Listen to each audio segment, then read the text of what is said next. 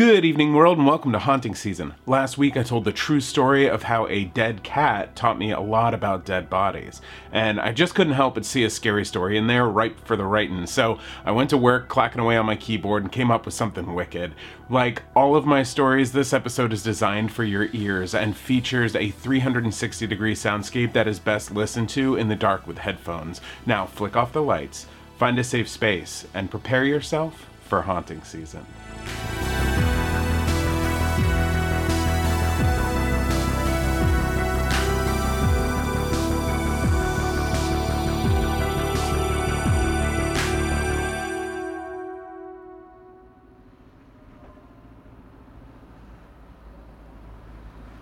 The snow was coming down with a weight that kept the road buried. Only the organization of the street lamps was keeping the car on course. "We shouldn't have come," Dean said under his breath, but Amanda had good hearing. "Not letting her kill him." Dean kept his eyes focused out the windshield while Amanda burned a hole in the side of his face with one of her signature stares. The driveway was steep, even for four-wheel drive, so they parked the beast at the bottom of the hill and hiked up to the front door where Amanda dug recklessly through her oversized purse. The house towered over them, cold stone stacked in place, an impenetrable fortress. Dean's high tops were soaked through and his toes were starting to go numb. He had a penchant for underdressing that dated all the way back to middle school when he discovered the Clash and the Sex Pistols for the first time. "You sure they're not home? 'Cause this could really suck if they are. My month's flight got canceled and Eddie's stuck in a hotel in Connecticut." "Shit, where is it?" "You had the whole car ride, Amanda." Amanda cut him off. "Can you go around the side and look in the cat door? Tom's usually in the garage. We might not need the key."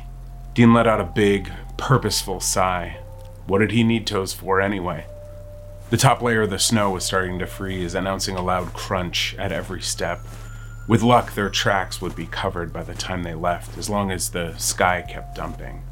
"These houses are ridiculous," Dean thought, crunching his way to the end of the dining room window and down the path towards the driveway. A castle for just two people. Dean grew up poor, living in a two-bedroom apartment with his folks, grandma, a sister, and two brothers. It was tight, but it worked. The thought of having so much unused space seemed inefficient, to say the least. What's the opposite of claustrophobic? Fuck!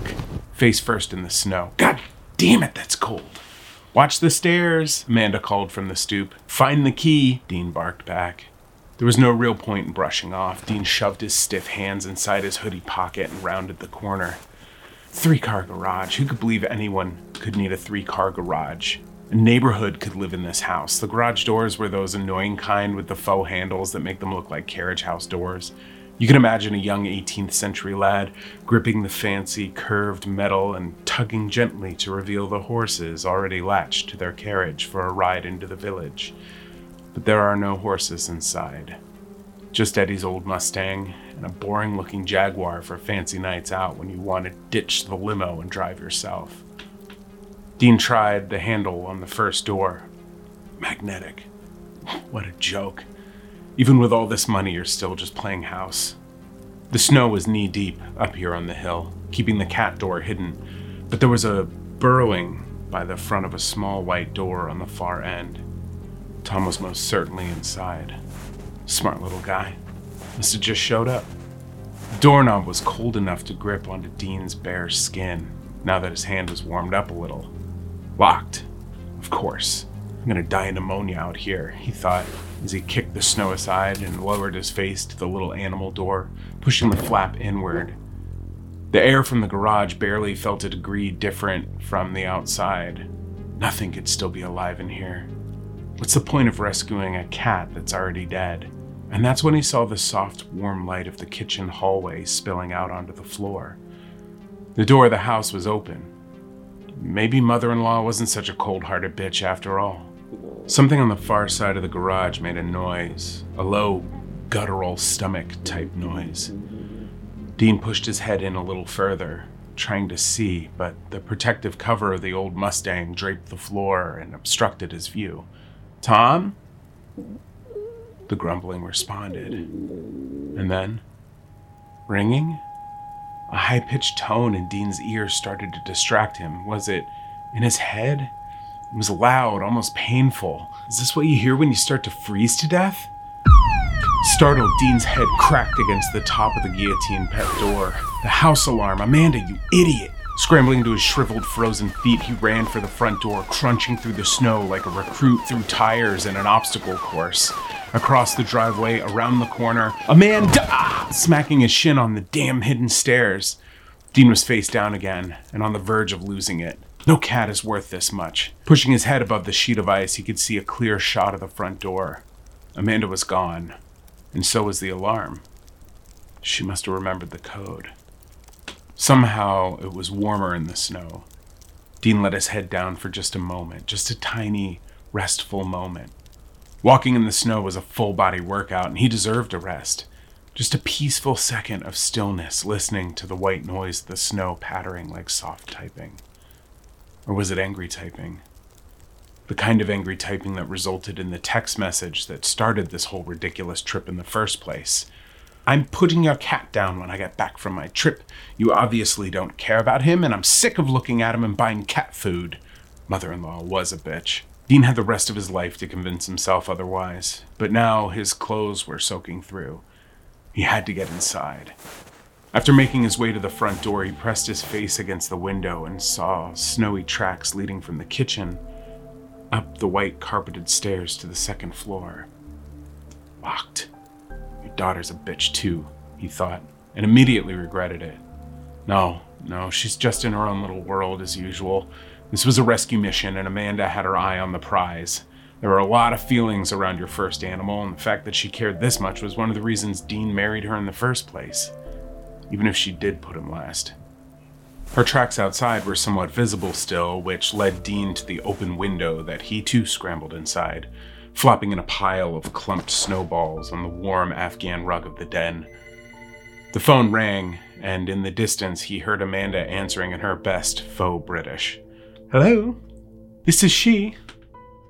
7675. Yes, I'm sorry, we had gotten stuck on the road this afternoon. It slipped my mind. She was too good at that. This was the sound of a woman who was comfortable forging payments from her mother's checkbook. There was no doubt that she had before. But how much? Dean didn't know.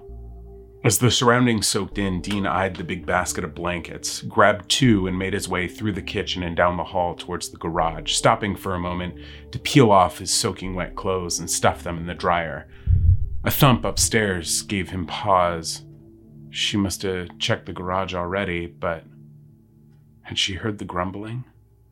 Amanda! Nothing. He pressed go on the dryer and, with blankets wrapped tight, stepped back into the hallway. More grumbling from the garage. Maybe she had skipped looking in the garage because the door was open, or because she knew Dean was looking through the cat door. Might as well see. Dean made his way to the end of the hall, casting a long, cold shadow across the pool of light on the garage floor. Could the car be making that noise? Old cars did weird things when they were left alone for a long time. No way. It was an upset stomach, or a hungry stomach. I bet they didn't leave any food for the poor guy. Dean could hear Amanda clunking down the stairs, no doubt exactly as she did in high school. The two wooden steps were warm compared to the cement floor below. He had just started to get feeling back in his toes, but that didn't matter now. The gurgling was louder, coming from the far side past the Mustang and just below the window. Oh my God! Dean, you're a genius! Amanda's voice boomed from the laundry room. I'm so getting in on this! Dean didn't answer. He was now past the Jag and approaching the Mustang. Closer to the window, he could see that it was getting dark outside, but he could still make out the beast parked at the bottom of the driveway. It was getting buried in the snow. If they didn't get out soon, the plows might block them in. This was a lot of snow to shovel aside. We should have sex in my mom's bed. He was getting close. Dean? Amanda's bare feet pattered on the cement as she pranced into the garage wearing nothing but her pink panties. Hey, are you naked under there? I think I found Tom. Oh my God, is that your stomach? I guarantee the fridge is full. No, Amanda, I think that's Tom. I think he's sick. Amanda rushed over, flush with his shoulder, just as Dean rounded the Mustang to see the thing on the floor, the blood-soaked, bulging, pussy thing. What the fuck? It was Tom, all right. But the gray tabby with the cute white nose was swollen 3 times his normal size and groaned like a sinking ship. Oh my God, Tom, what did they do? Amanda's knees thumped against the floor, hands hovering, unsure of whether to touch him or not. Tom's head, far too small for his swollen body, turned and looked at her with glazed, distant eyes, pointing in different directions. I think he had a stroke, Dean. Go get some water.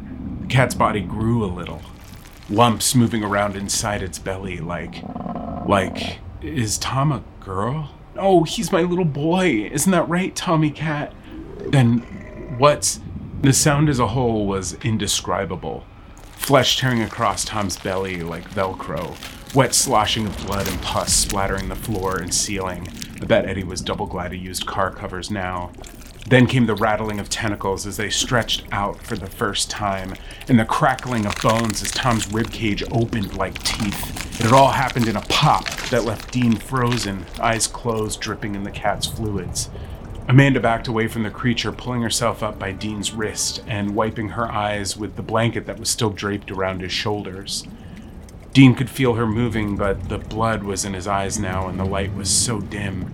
Tom's new mouth snapped closed with a crunch, the rib bones making room for the tentacles to swing freely. His little head, still very much a cat, turned and looked at Amanda again as if asking for help. Do something, Dean! All he could do was stare. The long, slippery-looking tentacles groped the floor with their wide, webby ends and then shot out of the living carcass and grabbed Amanda's ankle, causing her to fall back and crack her head on the cement. The thick liquids made it easy to drag her body closer to its mouth. She didn't scream. Amanda was never a screamer. She just grunted and groped for the car tire, a crack in the floor, anything to pull herself out of the grips of death. Death by evil cat. What a way to go. Dean, still frozen in fear, twitched with inaction. This isn't happening. I'm face down in the snow outside, freezing to death. Well, a welcomed alternative, his thoughts were dreadfully wrong. Inches from the jagged, ribbed teeth, Amanda, desperate, snatched Dean behind the knee and watched as it buckled, toppling him headfirst into the mouth of the thing. The tentacles released her ankle and focused on keeping its new meal.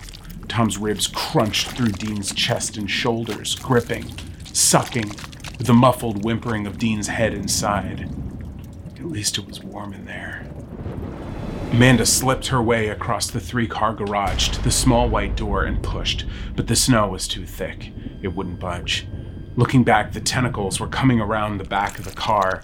Tom was still hungry, or at least wanted to gather before feasting. She slammed her shoulder against the door, but it was no use, not even a budge. Could doors freeze shut? She dropped down to her stomach, barely noticing the cold against her skin as she forced her right arm and then her head through the tiny cat door and into the snow. Her left shoulder caught on the plastic door flap at the top of the frame. She could feel Tom coming closer. She could hear the wet slap and drag, foot by foot, closer and closer. The tentacles were long. It would be here quickly.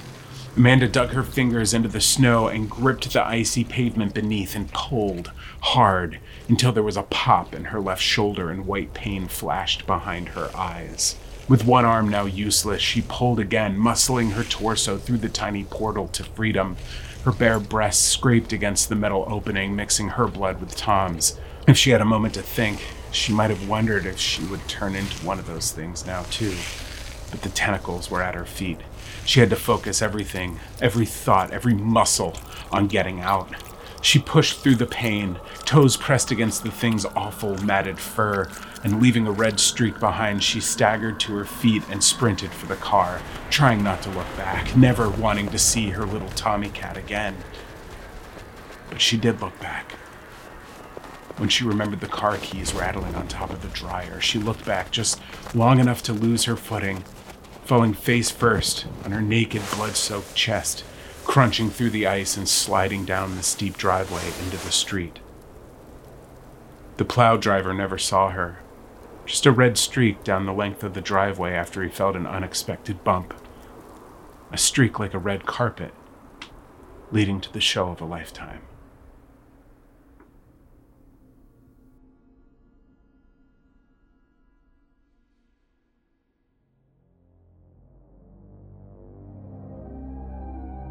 I hope you enjoyed my story.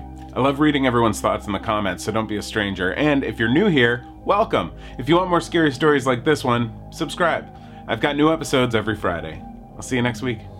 Haunting Season was created by Joshua Sterling Bragg and is a joint production of Believe Limited and Matt Gielan. This episode was written, performed, shot, and edited by me, Joshua Sterling Bragg.